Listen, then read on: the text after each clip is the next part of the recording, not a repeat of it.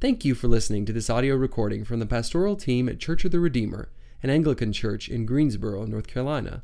If you'd like to know more about Church of the Redeemer, its ministry, or its mission, then visit us online at redeemergso.org.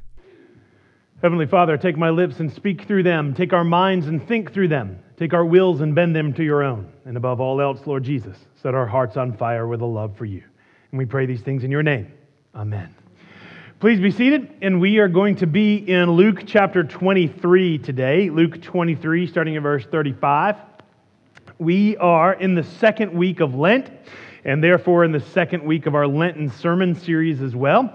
And as we introduced this last week, we are going to be, for the next 6-7 weeks, looking at the 7 phrases of Jesus that he said while hanging on the cross. Traditionally known as the 7 last words of Christ, word meaning phrase. And so we're taking each one of these and plunging deeply into them to look closely at why are these the things that Jesus chose to say in his dying minutes and hours. Very poignant statements. Last week we talked about God's initiative in our forgiveness, about how he took the initiative to forgive us. And Jesus on the cross says, "Father, forgive them, for they do not know what they do." This week, we're going to talk more about our response to his initiative. And so Luke 23, in verse 35, sets the stage for what's happening, what it looks like when Jesus is hanging on the cross. It says this, "The people stood by watching, but the rulers scoffed at him, saying, 'He saved others, let him save himself, if he is the Christ of God, his chosen one.'" So you can hear the sarcasm, you can hear the snark in their voice, you can hear the contempt with which they are speaking. Are you able to truly save? Really? Can you do this? Then, secondly, the Roman soldiers jump in as well. And the soldiers also mocked him, it says in verse 36, coming up and offering him sour wine and saying, "If you are the king of the Jews, then save yourself." And so they're questioning his identity. Are you really the king of the Jews? And then secondarily, his ability. Can you truly save? And then, on top of the rulers and the Roman soldiers, there was a sign placed above his head that said, This bloody, weak, dying man is the King of the Jews." You can see that not only is he in anguish, in pain, weak from loss of blood, but that he is also being insulted. And when all of these insults are being thrown at him, there's deep irony in what they're saying, because they're questioning his kingship and they're questioning his ability to be able to save. And the truth is that Jesus could have saved himself at any moment. If we rewind just a few hours, you don't have to turn there, I'll read it to you. John 18, Jesus is in the garden praying, and Judas has gotten together a band of officers from the chief priests and soldiers, and because Jesus has shown himself to be so violent in the past, right? They literally come with pitchforks and torches. They have torches and weapons, and they come and find him. So there's a whole squad of soldiers and chief priests and Judas there. And it says this, "Then Jesus, knowing all that would happen to him, came forward." So he walks towards them. He didn't run, he didn't cower. He walks towards them, and he said to them, "Whom do you seek?" And they answered him, "Jesus of Nazareth." And Jesus said to them, "I am he." Judas, who had betrayed him, was standing with them. And when Jesus said to them, "I am he," listen here, they drew back and fell to the ground. One phrase, "I am he." And the soldiers and their torches fell onto the ground, and their armor clinked, and their swords scraped in the dirt, and they couldn't stand. Because what was Jesus saying when he said, "I am he," was not just saying, "Oh, that's me." What he was doing is he is pointing back to the Old Testament, to how God revealed himself to Moses.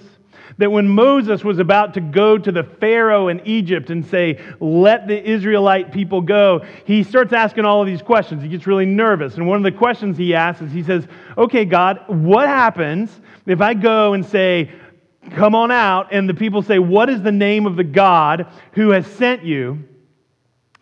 And God answers, tell them, I am sent you. Yahweh. It means, I am who I am. I was who I was. I will be who I will be. The existing one, I am. And so when these soldiers come to arrest Jesus, he says to them the name of God, I am. And they fall down in the dirt. Make no mistake, friends, Jesus was no victim here. When he was arrested, he went willingly. When he was nailed to the cross, it was he who held himself there, not wedges of iron.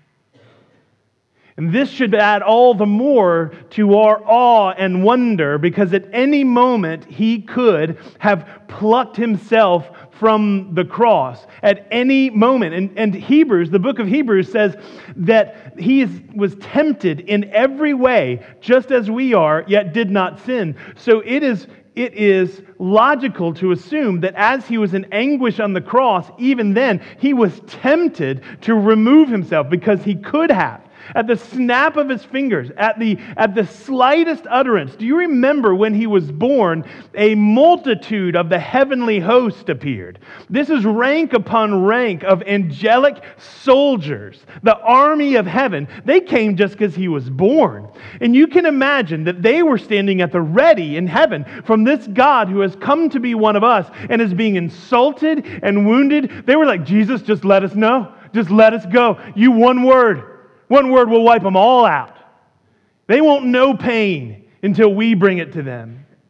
One word, and Jesus could have unleashed the armies of heaven to reduce his tormentors and his executioners to dust. And yet he stayed on the cross by not saving himself. He saved the world.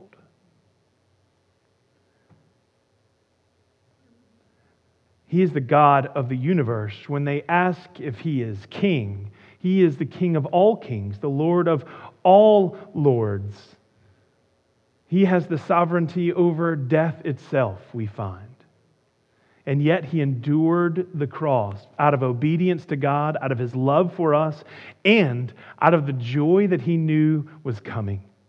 This is what Hebrews tells us. It says that we as Christians, that we need to look at Jesus on the cross as an example of our faith, of persevering in our faith, even when it's hard, even when we struggle, even when we're in pain, even when we're in sorrow. It says this in Hebrews 12, let us also lay aside every weight and sin which clings so closely, and let us run with endurance the race that is set before us. Looking to Jesus, the founder and perfecter of our faith, who for the joy that was set before him endured the cross, despising the shame, and is seated at the right hand of the throne of God. Listen here. Consider him who endured from sinners such hostility against himself, so that you may not grow weary or faint-hearted.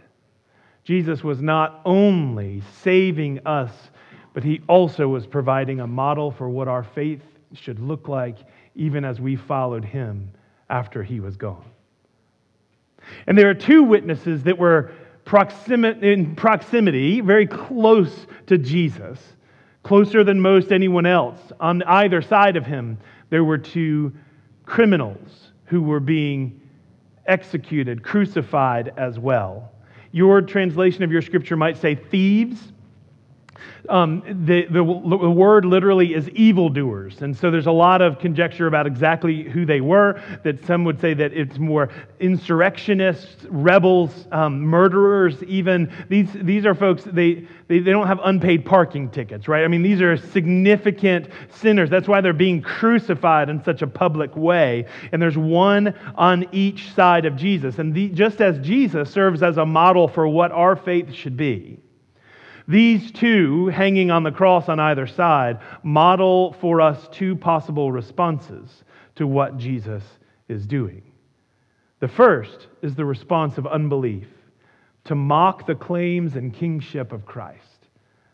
Verse 39 says, one of the criminals who were hanged railed at him, saying, "Are you not the Christ? Save yourself and us." Railed means to speak evil of or to blaspheme. He's screaming at Jesus. But look, the screaming is not the issue. Even the words are not the issue. Jesus can handle a tantrum from one of his creation. He can handle yours too. The issue is the heart of unbelief that does not believe that God himself has come to save him from death that he is facing. He's joining his voice with those of all the crowd and the world that is around him who are doubting the truth of who Jesus is and Jesus' ability to save. And he's tossing his voice in with their voice, and he is saying in the ear of Jesus, "Are you really who you say you are? Are you really able to do what you say you can do?" It's a response of unbelief. And friends, although our jeering, our mocking may not be with the same kind of overt insult, you and I mock the claims of Christ and his sovereignty and his kingship when we turn to other things for our safety and our comfort other than him. When we turn to idols for our security, when we think that other things can save, when we put ourselves before the glory of God, we are mocking the kingship of God. And then there's the second response, the second thief, the second criminal. And this is our primary focus for today, because what we see in this second criminal on the cross is that he responds with faith and repentance. He says this in verse 40, "The other thief rebuked the first thief, saying, 'Do you not fear God, since you are under the same sentence of condemnation?'" And here, in his anguish, in his pain, in the midst of literally dying, in more pain than he has ever been, and he utters one of the most theologically rich truths that we have recorded in the Scripture. Says this, "You are under the same sentence of condemnation, and we indeed justly, for we are receiving the due reward of our deeds. But this man has done nothing wrong."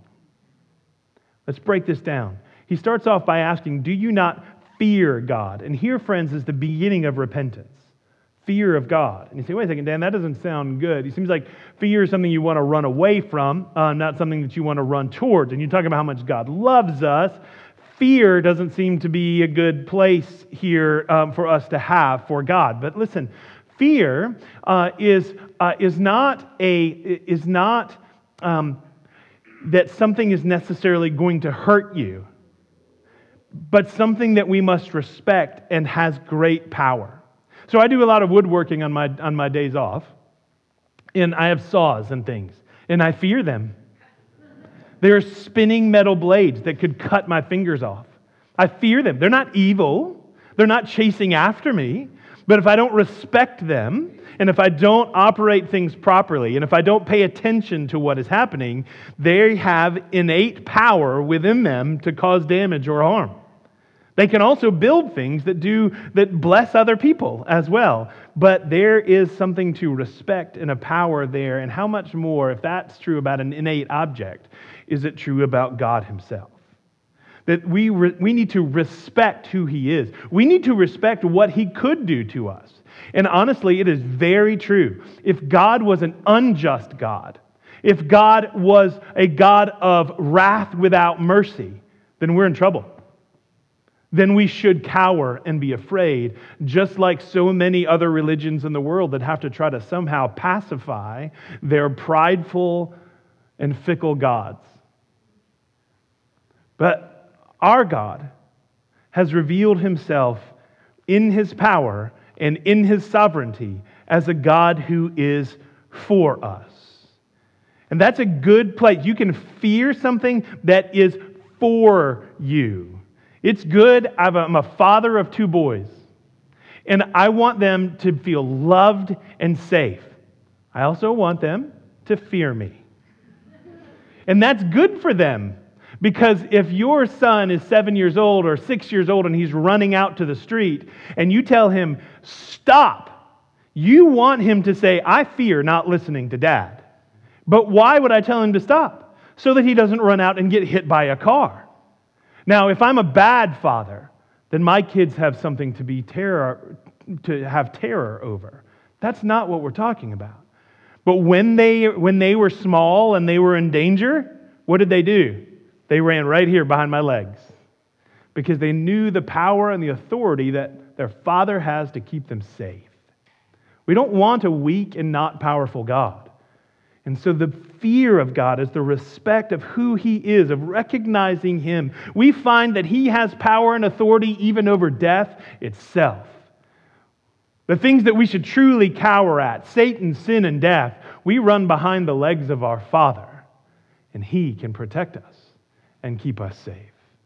Proverbs chapter 9 says that the fear of the Lord is the beginning of wisdom, and the knowledge of the Holy One is insight. It's knowing our place and knowing who He is. And so when we know who He is, when we see in the Scripture that it is described that God lives in light inaccessible, that He is so holy and so pure and so good that we in our sinfulness cannot even look upon His face and live. We will die if we see the face of God because of how holy He is and then how sinful we are. We see Isaiah's vision of heaven where these angelic beings have eyes and wings covering up their eyes because of how gloriously beautiful God is, and we in our state cannot stand in His presence. And there should be an aspect of fear. But this is why the assurances of the goodness and love of God are so wonderful. It's true that if He was bad and unjust, we'd be in trouble, but He is not. Here, we see this God hanging on the cross next to the criminal. He is not a God of unjust wrath. The most powerful and dangerous being in the universe has a posture towards us of love, and He uses that power to defeat our greatest enemies. So, this thief says, do you not fear God? And then he says this. He says something about the state of who God is. And then he says something about the state of where he and the other criminal and all of humanity is. He says, we are under the same sentence of condemnation. This is important recognition by this criminal because he is saying because of our sins, we are under the penalty of death. And this is the basic reality that we must come to grips with as well, that just like the criminal on the cross, we too are under a sentence of condemnation. And he goes on to say this, we're under the same sentence of condemnation, and we indeed justly, he says, it's just for us. This is right. This is what we deserve for our sins, for we are receiving the due reward for our sins, he says.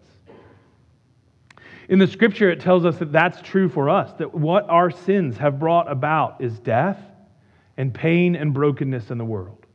And we have to come to this, before we can come to a place of repentance, we have to come to a recognition of the glory of God and then the depth of our sinfulness. And when we explore those two things, we find out how far those two things are apart. That's not a small gap between the perfection of beauty and love and glory that is God and the depth of our depravity and our sin. Those two things are far apart. Sin is a big deal, and we are justly under the condemnation of death. Romans that we read today says that the wages of sin is death. Ephesians 2 says you are dead in your transgressions and sins. We are sinners. That's who we are. That's part of our identity. And what we see this criminal recognizing is that is part of who he is as well. When we sin with sins of commission, things that we do that we shouldn't have done. We hurt people. We hurt ourselves. We dishonor God. We also have sins of omission, where there are things that we should have done that we don't do. And we are often so blind to those things because we are blind to the righteous path that we should be walking on. We don't even realize that we're not doing the things that we should do. And then there's the third and insidious part of sin too, that is our very nature. We're born with it. We're born with a proclivity to sin. As Tretch says, we're naughty by nature, not because I hate you. We have sin all around us in every aspect of who we are. And listen, this is the voices that the first thief joined in with. The voices of the crowd, the voices of the world are cursing Jesus, saying, "Who are you?" and speaking as if Jesus is the one who is lesser. And the voices that are around us are telling us an insidious lie as well that says, "You were perfect from birth.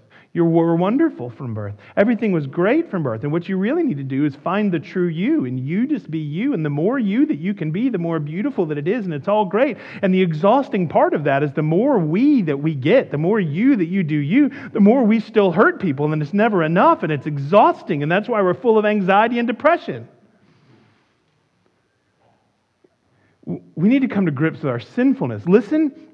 If you're like, "Well, I'm having a hard time listing my sins." Well, let me remind you of some of the things that we called out on Ash Wednesday in the litany of repentance. That these things are written as charges against us. That God's judgments against us are just. We are receiving the due rewards of our deeds.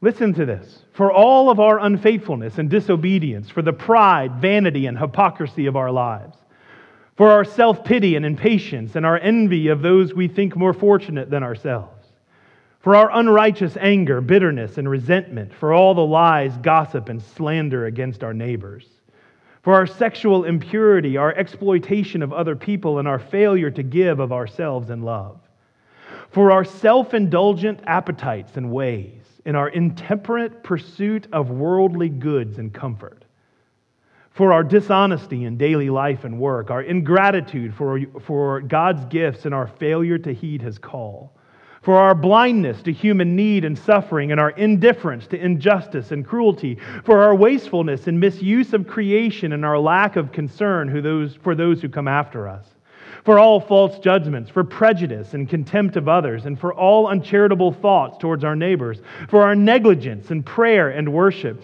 for our presumption and abuse of God's means of grace, for seeking the praise of others rather than the approval of God, for our failure to commend the faith that is in us. The charges have been read, and we have been found guilty. These things are no mere mistakes. They are crimes against the God who created us. We are the criminals on either side of Jesus. But the thief goes on. The criminal goes on. He says, we indeed justly are under the condemnation of death. But this man has done nothing wrong. What a deep theological truth that this is the sinless God, the one who has come to be one of us. God Himself has come to be one of us. As we said last week, the cross is important because of who died on it. Jesus was tempted in every way as we are, yet did not sin. And therefore, the death He died, He did not deserve. And therefore, the death He died is able to pay the penalty for others, you and me, and the thieves on either side of Jesus. You see, Jesus doesn't wait for us to get our lives together and then come to Him. He's not standing there as we are reading the litany and with His arms folded like this and a scowl on His face and going, "Be better, do better. You want to be with me? Be better. Sit in that shame that you've got because you know who you are. Be better." Jesus pursues us into our sin because He knows we can't be better without Him, and He hangs on the cross beside us. He enters into our sin, our shame, our brokenness, our pain. You see, some would claim what I have just opened up to you, which is basic Christian doctrine, would say that Christianity is a faith that oppresses. Because what an awful message that we've just heard, that we are worse off than we thought that we were going to be. But you see, the message doesn't end there. Christianity is not a faith of oppression, it's a faith of freedom. It's not a faith of shame, it's a faith of the removal of it. Jesus comes not to just commiserate with us in our sins, but to save us from them. The questions that are being shouted at Him Are you really the king? Do you really have power? Do you really have authority? And do you really have the ability to save? This second thief, this criminal, turns to Jesus and confesses his faith. He says in verse 42, "And Jesus, remember me when you come into your kingdom." He's recognizing the sovereignty of God. He is king. He has a kingdom. His judgments are just. He is powerful. He is the Lord. He knows whom he is addressing. He sees the justness of his sentence and the injustice of Jesus's, and he sees what God is doing for him, and he sees the love of his King and his Lord. It is so beautiful how this criminal addresses his Savior. He calls him by name. This is no distant God who's just running people through a sin and forgiveness factory. This is a personal God who is there, who could turn his head to look into the eyes of this criminal who is beside him in the same way that he looks into our eyes, yours and mine. And the criminal looks at him and says, Jesus. The wonderful name by which we all must be saved, Jesus, the sweetest sound for the sinner, for he is the lover of our souls and the Savior of all humanity. Jesus, the name that is powerful, the name that can make the soldiers and the chief priests fall down, the one who is able to save, Jesus. And he asks this of Jesus, remember me when you come into your kingdom. And to remember is not just a recall. It's not going, hey, you remember that guy that was hanging on the cross next to me? That's not what he's asking about here. He's saying, remember me. He's saying, give me favor. So if I say to you, remember me when you win the lottery, I'm not saying, hey, look, I won the lottery. Oh, that Dan, he was a good guy. No. I'm saying give me money. That's what I'm saying to you. If I say, remember me if you win the lottery. What he's saying here, remember me when you come into your kingdom. He's saying, give me entrance. Let me come to be with you. Give me the status of a citizen again. Restore my dignity. Restore the brokenness that was within me and heal me and make me whole. Remember me when you come into your kingdom. This is repentance. To recognize the glory of God and our sinful state and the truth of our condemnation that is just, and to come to Jesus and ask Him to restore us into the right order of His kingdom, to remember us. But by what right does this thief have to ask Jesus for anything? He's a murderer. He's a criminal. He's being executed. It's certainly not his merit. He doesn't deserve it. There's no esteem and there is no achievement that has got him to the place of earning Jesus' favor. And neither is there for you or for me. But what this thief does is he throws himself on the mercy of God. I have nothing to bring. I have no beauty, I have no achievement, I have no true wealth, I have no true resume, I have no anything that should bring me glory. I can only ask for your mercy. Perhaps the greatest verbal expression of repentance that we have comes from King David, the greatest and most powerful king that Israel had, a man after God's own heart, it says in the Scripture. And at the point that we read of his deep repentance, at this point, he has committed adultery, he slept with another man's wife, and then he tried to cover it up, and that didn't work. He had the man murdered.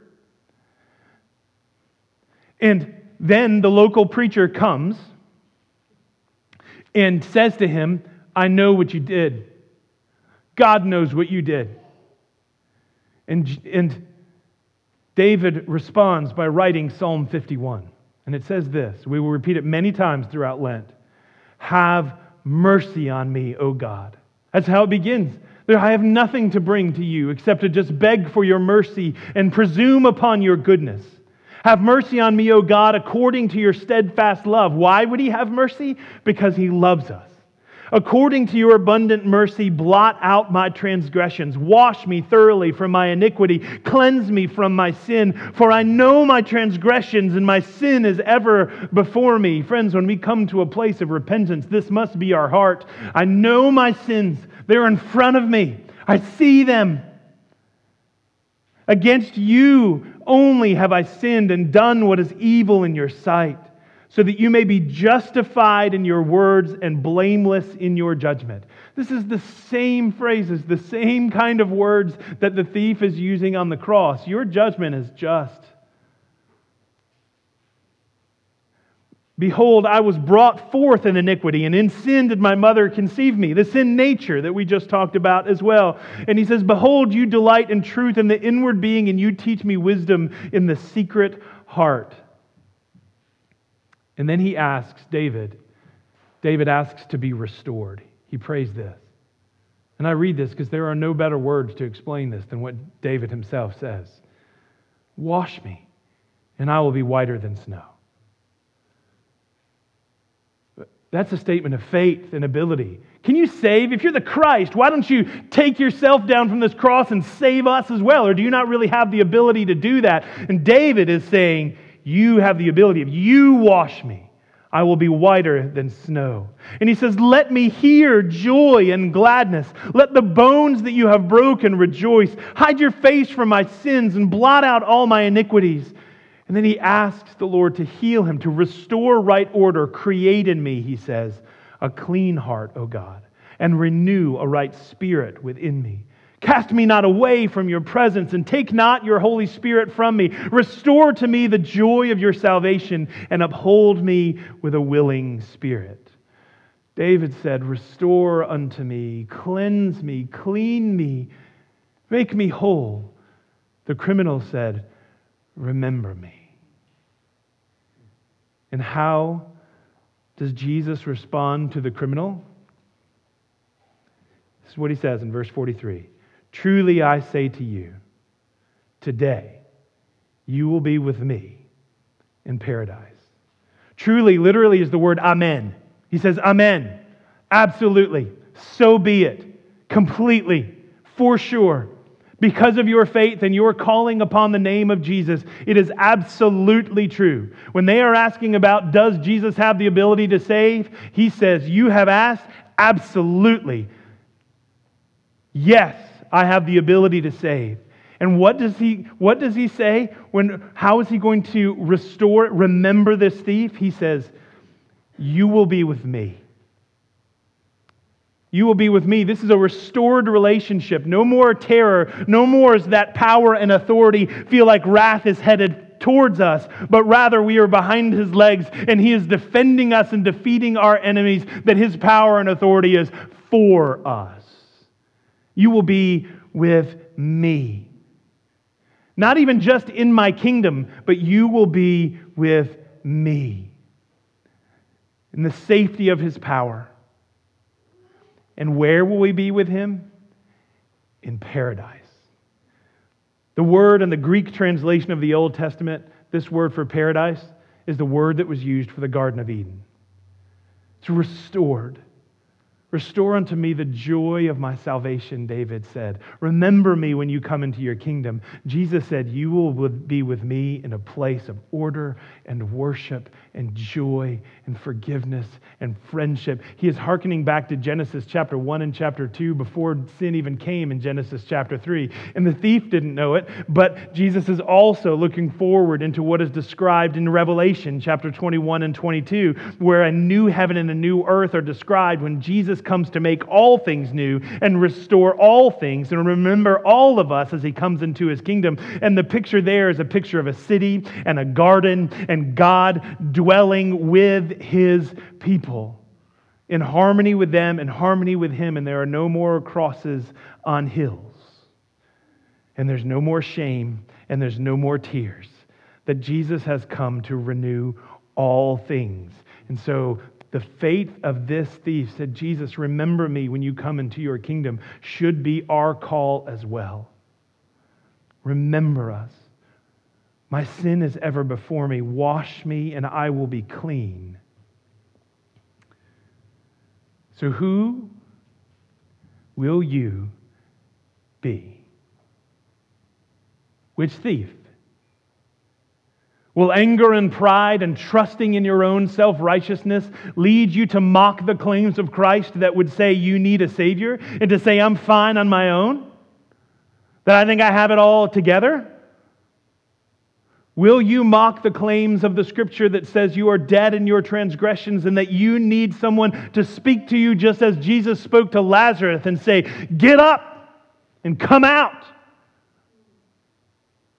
Will your pride and your anger and your sin keep you nailed to that cross? Or will you turn to Jesus, like the second criminal, and say, remember me. You are the true King. You are the true and holy one. You are the one of depth and love. If you so will it, I will be made clean, and by faith come to Him to be restored. To repent, to believe, to be baptized, and to know the glorious love and fellowship of God who is with you now and will be with you forever. Today you will be with me in paradise. Will you come to a place of recognizing that although your sin is before you, it is washed white as snow in Jesus? That as we have talked about sin, as we read through the litany, if there are things that are being brought up, things that you wish that you could forget and try to keep buried down, but they keep poking their way up through that box that you're trying to shove them down in, and you're seeing these things that you say, I'm awful and I know what I've done, those things have been forgiven. The sin in your innermost parts have been forgiven. Not just the small things, not just the little things that come to mind quickly or that other people know about, or when you're in a circle of accountability that you'll share those little things that you... No, I'm talking about the deep, dark nastiness of your soul. That Jesus' sacrifice is able. He is King in His sovereignty, in His ability to save. He reaches to the very depths of the darkness of your soul and cleans it. You have been made clean through Jesus. You have been set free. The shame that was yours, He now takes. And no, you don't deserve it. And no, it doesn't feel right that He would take it when it's you who committed those sins. Absolutely, it's not right. It's not just. Except that Jesus' love would take the justice upon Himself in your stead. And you are forgiven. Which thief will you be? The one who dies in bitterness and anger, or the one who in his surrender is full of great joy, enduring the cross because of the joy set before him? David finishes his prayer in Psalm 51 like this. Wash me clean, forgive me. Then I will teach transgressors your ways, and sinners will return to you. Deliver me from blood guiltiness, O God of my salvation, and my tongue will sing aloud of your righteousness. O Lord, open my lips, and my mouth shall declare your praise.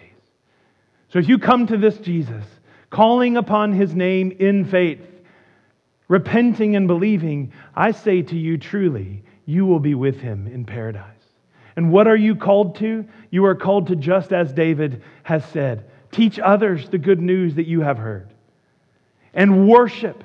You have a purpose in life to gather together to sing praises to the one who has saved you fully and completely in His glory and His goodness and His love for you. We sing. That's what we're going to be doing in heaven for eternity, is worshiping. And so we do our best now. This is our life. To teach others, to serve others, to worship the God who has saved us. A life of joy, of hope, of comfort. A life of forgiveness. Because He remembers us when He comes into His kingdom, if we but ask through repentance. So friends, let's pray together.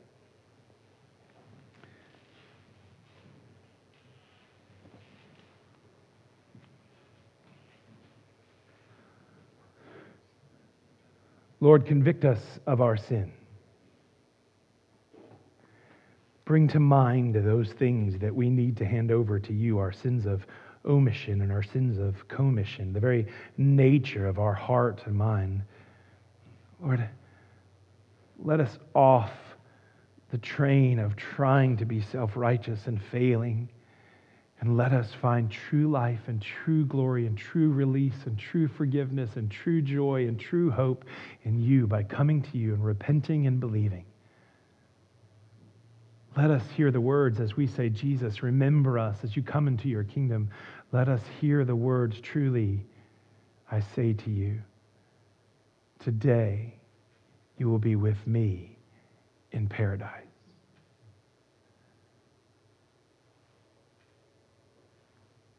Fill us with great hope and joy, Lord.